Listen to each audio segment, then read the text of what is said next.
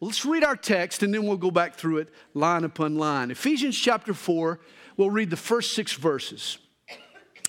Paul writes, I therefore, the prisoner of the Lord, beseech you to walk worthy of the calling with which you were called, with all lowliness and gentleness, with long-suffering, bearing with one another in love, endeavoring to keep the unity of the Spirit in the bond of peace. There is one body and one Spirit, just as you were called in one hope of your calling, one Lord, one faith, one baptism, one God and Father of all, who is above all and through all and in you all. Tony was 6'3" and could jump out of the gym. On the basketball court, he was a dual threat. He could deliver pinpoint passes, and then he could also create his own shot. Tony could dish the rock or he could take it to the rack. The year Tony played for the Calvary Chapel Stone Mountain basketball team, we won the Church League championship that year. Did my heart good to beat up on all those Southern Baptists. But when our church moved to our new location, I sort of lost touch with Tony. And I was so excited one Sunday when one of the ushers, he ran back to me in the back and he said, Pastor Sandy, Tony's here and he'd like to see you. I was so anxious to see our star basketball player, but nothing could prepare me for our reunion. For my friend Tony now occupied a wheelchair. The guy who could jump out of the gym was now a paraplegic. A serious automobile accident had damaged his spinal cord. Now, if I had asked Tony to tell me all of his ailments, he could have given me a long list. Pain, brittle bones, skin sores, muscle spasms, bladder infections, respiratory woes, blood clots. Those were just a few of his problems. But understand, they were just symptoms. For the moment I saw Tony, I knew the exact diagnosis of his problem. The message center, the nerves running along his spinal column had been severed. Tony's body was no longer communicating properly with his head. And I bring up Tony to illustrate what has happened in the body of Christ today. Read about the church in the book of Acts, and man, it could jump out of the gym. It had spring. It was powerful. The church was all about dishing out and sharing the rock, winning victories for Jesus. But look at us today. Something has happened. Visit the Christian bookstore or the blogosphere, and you'll find all kinds of explanations for what's wrong. Today, the church is under a microscope. We've been dissected and analyzed. Oh, we're either too old-fashioned or we've compromised with modern culture. We're too big to be personal or we're not big enough to meet a wide array of needs. We're too formal on the one hand or too superficial on the other.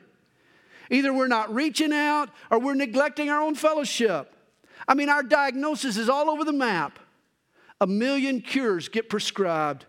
One thing is certain, the church's many ailments make for a long, long list. But here's why I mentioned Tony. He too had a long list of symptoms, but they were just symptoms. One look at Tony and I immediately knew his real problem. His body no longer took orders from its head. And you see, this is the real problem with today's church. The body of Christ is no longer functioning in sync with the head of the church. Our connection with our Lord has been damaged. Every other malady is a symptom. Most of today's church reformers are dealing with incidentals rather than the core problem. They're soothing sores or massaging spasms or treating infections, but they're ignoring the cause behind all of our ailments. The body is out of touch with its head. The city of Atlanta is home to a marvelous institution. Shepherd's Spinal Clinic is world-renowned for its work rehabilitating victims of spinal cord injuries. The love and the caring people that work there are heroic in their efforts. And they keep their eye on the ball. They're all about spinal cords. In fact, they treated Tony after his injury. And when I open my Bible to Ephesians chapter 4, I want to say, welcome to the Shepherd's Spinal Clinic. For that's what chapter 4 is all about. You see, the Good Shepherd doesn't just treat symptoms. Jesus realizes that churches get paralyzed and become dysfunctional for one reason. They get disconnected from their head. You see, the crux of Ephesians 4 is in verse 15. You can look a little further down in the chapter. There, Paul encourages us to grow up in all things into Him who is the head, Christ. You see, the body grows by strengthening its connection to its head, by staying in step with the chief shepherd. And that's what Ephesians 4 is all about. Now realize, chapter 4 marks a transition in Paul's letter to the Ephesians. As we move from chapter 3 into chapter 4, we go from doctrine to now duty, from wealth to now walk, from riches to responsibilities, from spirituality to practicality, from life in Christ to now life in the church. Ephesians chapters 1 through 3 seats us in Christ in heavenly places. Chapters 4 through 6 shows us how to live in earthly spaces. The first 3 chapters are all about how we see ourselves. The last 3 chapters are about how we live our lives. I like to title these first 3 chapters of Ephesians, Membership Has Its Privileges. And indeed it does. In chapter 1, verse 3, Paul said that we've been blessed with every spiritual blessing in heavenly places in Christ. And then he tries to list them all. That's what those first 3 chapters are about. Who we are and what we have in Christ. Hey, when it comes to our riches in Christ, Paul is like a kid in a candy store, taste testing all of his blessings. In Christ, we have been selected and perfected. We've been purchased and pardoned, adopted and accepted, bound together and made to abound, saved and sealed, found by grace and abounding in love, brought back and made near. We have access to God in a process of growth. We've gone from law breaking to law keeping no more. We've gone from vagabonds to the family of God. As I said, membership has its privileges. But with those privileges come responsibilities. And this is the theme of the last half of the book of Ephesians. Chapters 1 through 3 focus on our connection with Christ. Now in chapter 4, the emphasis shifts to our interactions with each other. You see, the body of Christ needs to walk in harmony and in purity, in love and in light. We walk at home and we walk this walk at work. We even war against the devil. And these first 6 verses are key. They're like an MRI. They map out the body's spinal column, the attitude and the traits that enable the head to coordinate the body. Paul begins in verse 1. I, therefore, the prisoner of the Lord. Notice again, Paul belongs to Jesus. He could have said he was the prisoner of Rome, or the prisoner of Caesar, or the prisoner of the Jews. But no, he is the prisoner of the Lord. You should know that Christians are never a victim of circumstance. God is sovereign. Nothing is able to get to me that doesn't first pass through Him. If you belong to Jesus, God has a plan for your life. Don't interpret the potholes and the detours as a derailment of that plan. Wherever you're at, no matter the situation, He has a purpose for you. Paul considered himself a prisoner of the Lord. Imagine Paul in prison. Chains now dangle from the wrist as he writes of his freedom in Christ. He's outfitted in prison stripes as he pens about the righteousness that he wears. A string of Roman numerals are stitched across his shirt while he records the innumerable blessings that he has in Christ. See, here's the point. Rather than see himself in prison, Paul deliberately chooses to see himself in Christ. And this, my friend, is the choice that you make every single day. Do you focus on your physical surroundings, or do you keep your eyes on your spiritual blessings? In your heart, where do you abide? Are you in pain this morning? Or are you in Christ? Are you in bondage to sin? Or are you in Christ? Are you in hock to the pawn shop? Or are you in Christ? Are you in the hot seat on the job? Or are you in Christ? Are you in fear or in Christ? If you're in Christ, don't be surprised if at times you end up in trouble. Followers of Jesus are promised blessings in Christ, but also tribulation in this world. I've heard it put this way. Jesus promised 3 things to his disciples. First, they would be ridiculously happy. Second, they would be completely fearless. And third, they'd be in constant trouble. Yet even in trouble, our lives are hid in Christ. And we can return again and again to the secret place to retrieve the hope and love and help that we need. And I've actually been to the tiny little cave that Paul occupied there in the heart of Rome. The Mamertine prison is a small subterranean holding cell that was been carved out of the stone. And I can envision Paul pacing back and forth. He's worried, not about his plight or his predicament. It's not where Paul walks that concerns him, but how he walks.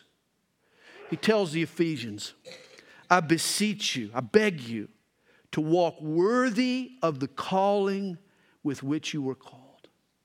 You see, Paul belonged to Jesus, and he was called to live like it. He walked, he carried himself in a deliberate fashion. Understand, we've done nothing to deserve God's favor and blessing. It's all a result of his grace. But now that we've received it, we need to walk in a worthy manner. As a young princess growing up in Buckingham Palace, little Victoria was sheltered from the fact that she would one day become the next Queen of England. Her handlers didn't want to spoil her, so they kept it a secret. But one day she saw the genealogy of the royal family, and she noticed that she was next in line to the throne. Initially, Victoria wept. Then after gaining her composure, a seriousness came over her. And she looked up at her tutor and she said simply, then I must be good. And this is the reaction that Paul hopes hits us. In Christ, you have a high calling. Mr. President or Prime Minister or Premier pales in comparison to Christian, child of God. In light of our calling, we too must be good. Paul tells us to walk worthy. The Greek word carries the idea of equal weight. Think of a scale, 2 sides proportionate to each other. In other words, our calling and our character, they need to sync up. The daily life that I live should be a reflection of these eternal blessings I've received. The two should go hand in hand. And what is the type of character our calling requires? Well, Paul bestows on us our marching orders. Verse 2, we're to walk with all lowliness and gentleness, with long suffering, bearing with one another in love. Obviously, a high calling demands a lowly walk. Now understand the context of our chapter. The church is the body that's growing up into the head, Christ Jesus. We're tied to the head. It's all about Jesus. This means the goal of the Christian is not to just be moral or show off a godly character. It's to show off Jesus. Now that we've received his blessings, let's reflect his glory. We're in Christ, now let's show Christ. Here's what concerns me. Anytime we try to be moral for morality's sake, you know what happens? We become self-righteous. Seek virtue for virtue's sake, and all you end up is proud. You recall the rich young ruler? The guy had kept all the rules, but still Jesus knew something was missing. He knew it too. You see, Jesus didn't just die to make us moral. He wants our fellowship. You can keep your nose wiped and your hands clean and still not be connected to the head, Christ Jesus. Sadly, this is the trap that snatches a lot of Christians. They make lowliness their goal, and they become proud of their humility. You see, real humility is an elusive trait. The moment you think you're humble, guess what? You're not. When gentleness is the objective, you turn to jelly. When tolerance is sought For tolerance' sake, it ends up spineless. Gentleness and tolerance aren't traits to strive for. They're ways to share the love of Jesus. You see, here's why we walk lowly. Because people get down. And you can't lift them up or ease their load until you get underneath the burden with them. Why be gentle? Because people are fragile. Why be long-suffering and patient toward one another? Because people take time, lots of time. And why bear with one another? Because not everybody's just like me. And aren't you glad of that?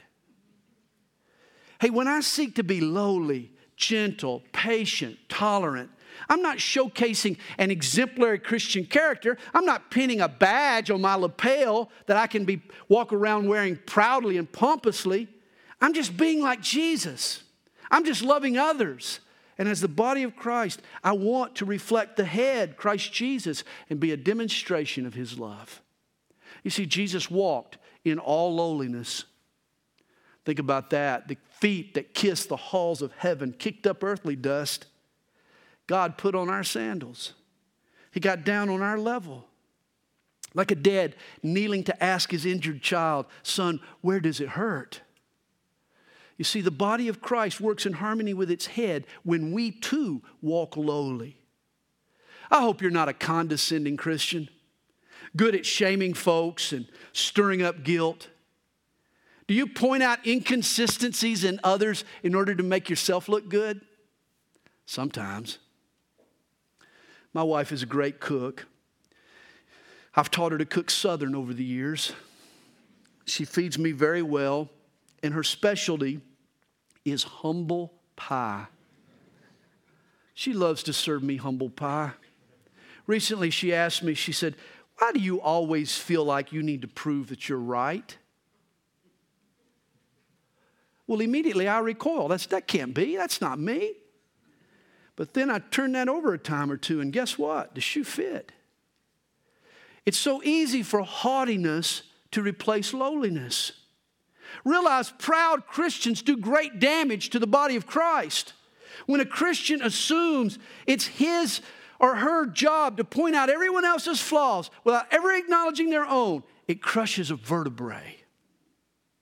Some of the body's feeling and sensitivity gets lost. We no longer can jump. There's no longer a spring. A paralysis sets in. Pride does that. There's now a disconnect with the head. And it all started because we stopped walking in lowliness and in humility. You know, when I played football, our coaches had a saying, low man wins. The player who got under the other man's pads had the leverage. Even if he was smaller, if he hit lower, he could move his opponent. And this is what the Holy Spirit is saying to us. Low man wins. You don't help folks who are down from the top of a soapbox. You either intimidate or you infuriate from there. You have to approach them in lowliness. As Paul told the Galatians, considering yourself lest you be tempted. That's walking lowly in humility. Paul also tells us to walk in gentleness. And why? Because people are fragile. People are breakable. The human psyche is very impressionable. It dents very easily. It doesn't matter who's handling them.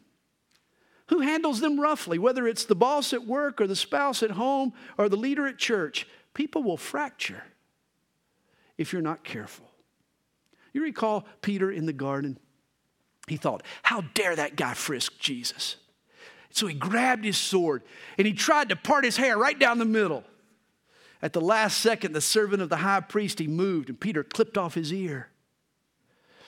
Notice the last miracle our Lord performed before his crucifixion was to heal the wound inflicted by one of his own disciples. And sadly, that is a miracle that he's had to repeat over and over since. When will we stop our sword slinging? We need to be gentle with one another and understand why gentleness is so vital. Gentleness promotes growth.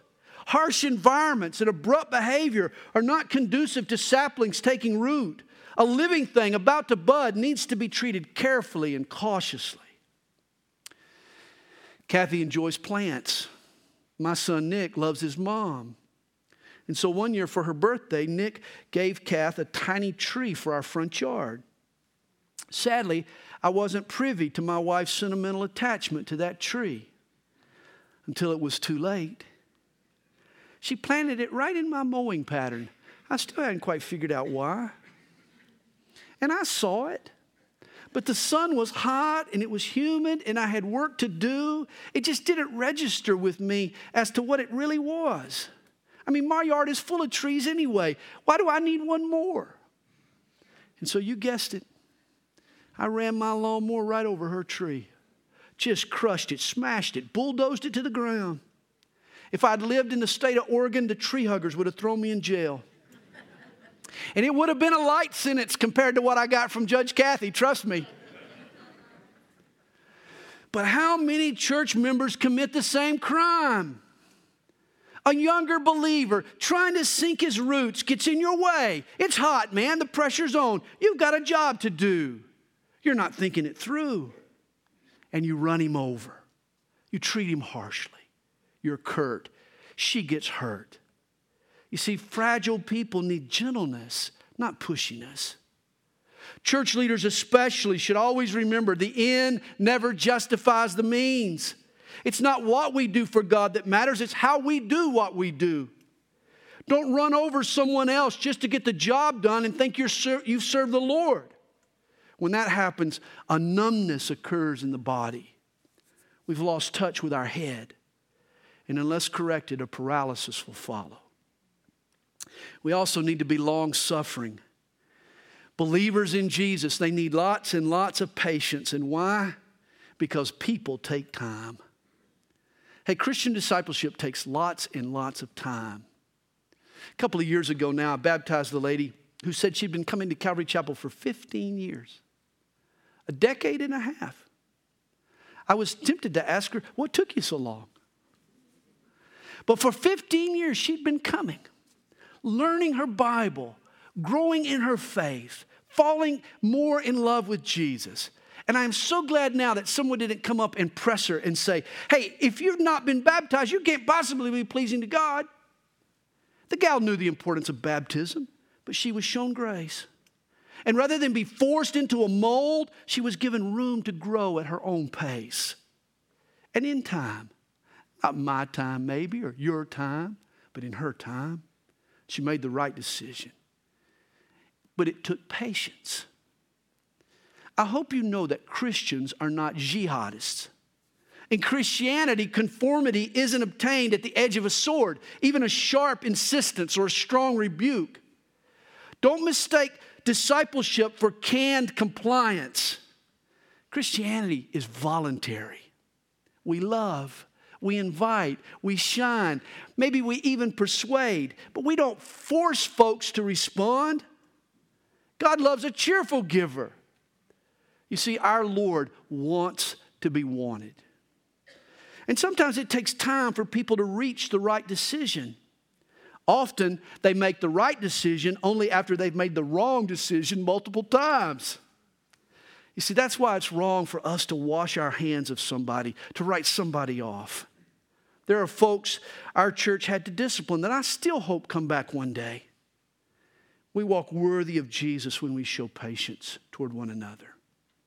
I'll never forget a comment that I heard from an older, wiser Calvary Chapel pastor. On that particular occasion, my friend Lewis Neely, he was talking about prodigal sons and daughters.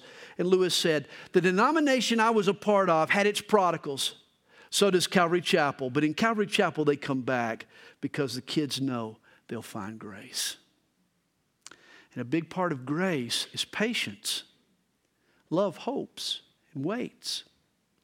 And I've been a pastor now for 33 years, and there's one truth I've learned. It ain't over till it's over. Yogi Berra was a prophet. The hound of heaven is tireless. He is relentless. He will chase you down even if it takes some time. That's why the rest of us need to have patience. And a lack of it will paralyze the body. And then Paul even talks about tolerance. As he puts it, bearing with one another in love. This doesn't mean tolerating a moral impurity or doctrinal heresy. It just means putting up with another person's humanness. I mean, we've all got our peculiarities, don't we? Our quirks, our idiosyncrasies. I'll never forget one night, my wife and I had accepted a dinner invitation from a couple new to our church. And afterwards, we were together in the car. We were driving home, and I made the comment. I said, my, those were some really strange people. Kathy shook her head, and she said, oh, yeah, they really were. But then a few minutes later, Kathy started laughing. I said, what's funny? She says, well, I just had the thought, I'll bet they're sitting around the table right now saying, my, those Adamses are really strange people. Hey, if the truth be known, we're all a little weird, are we not? Oh, it's easy to love the lovable, but Jesus loves the hard to love. He's not embarrassed by our awkwardness or ashamed of our sleazy past. He's quick to call us his child. Jesus bears with us even on our grisly days. And a church body connected to its head shows that same tolerance. We'll show patience to one another. We'll be slow to criticize. We'll assume the best in each other. We'll get the log out of our own eye before we go to work getting the splinter out of our brother's eye.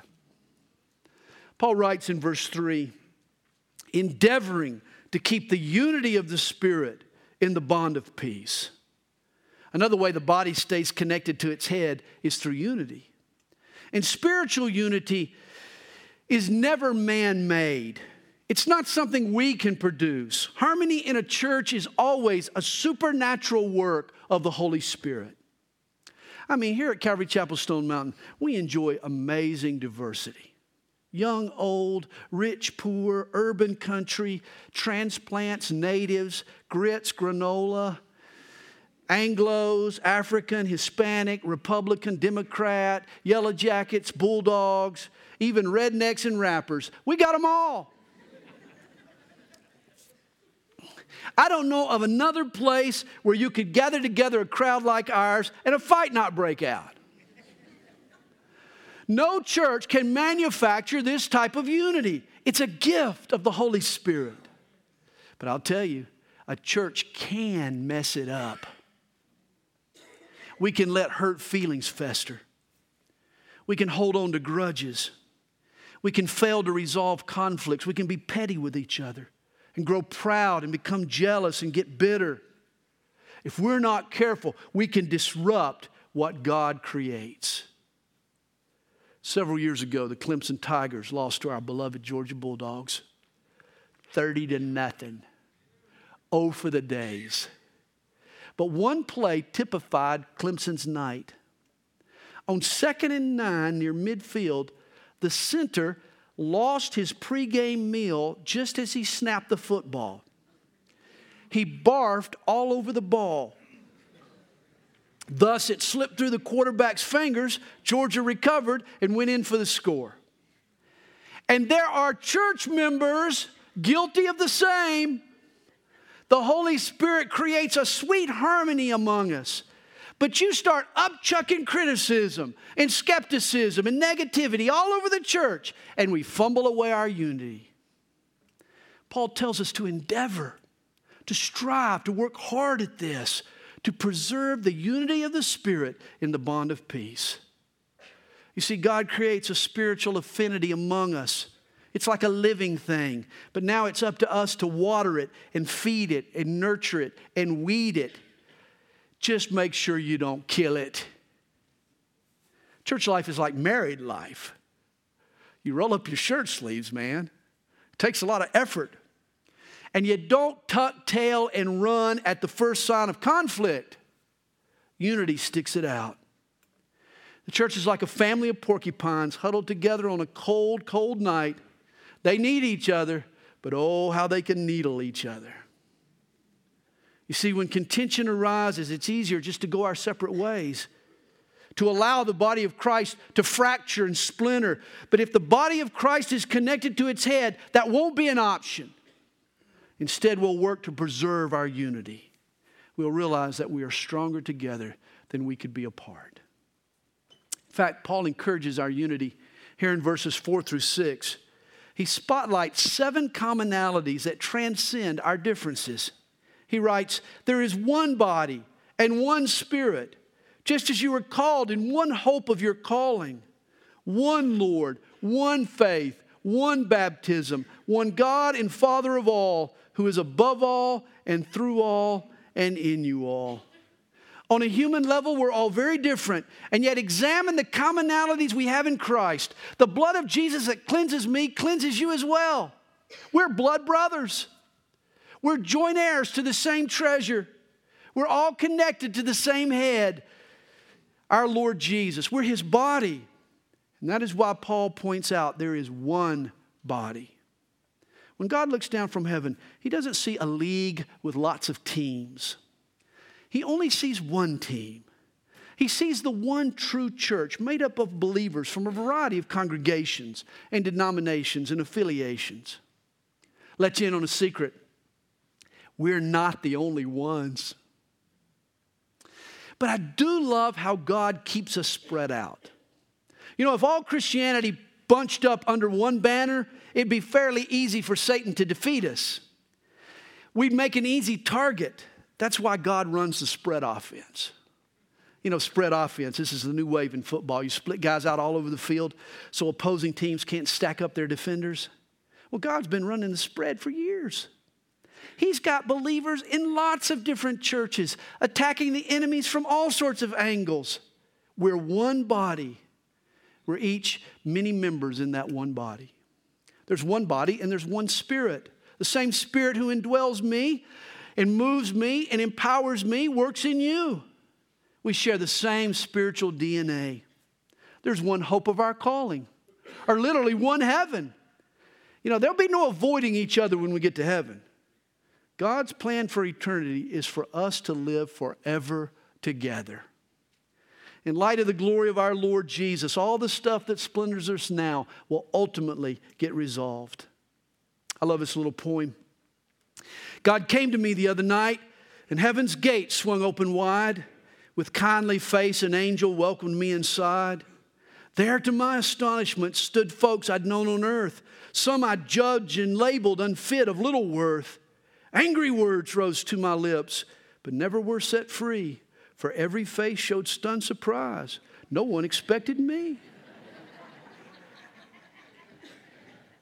It's only one heaven. We also say yes, sir, to the same boss. There's only one Lord. This is why we rise or we fall, not on the opinion of the guy sitting next to you or the person sitting behind you. We rise or fall on the opinion of one person and one person only. My goal isn't to please you, nor should your goal be to please me. We all answer to Jesus. This is why we need to be careful about instructing other people on God's will for their life. Share biblical truth, certainly, but keep your personal preferences to yourself. There's only one Lord, and you're not him. Hey, we may have leaders, but everyone in the church reports directly to Jesus.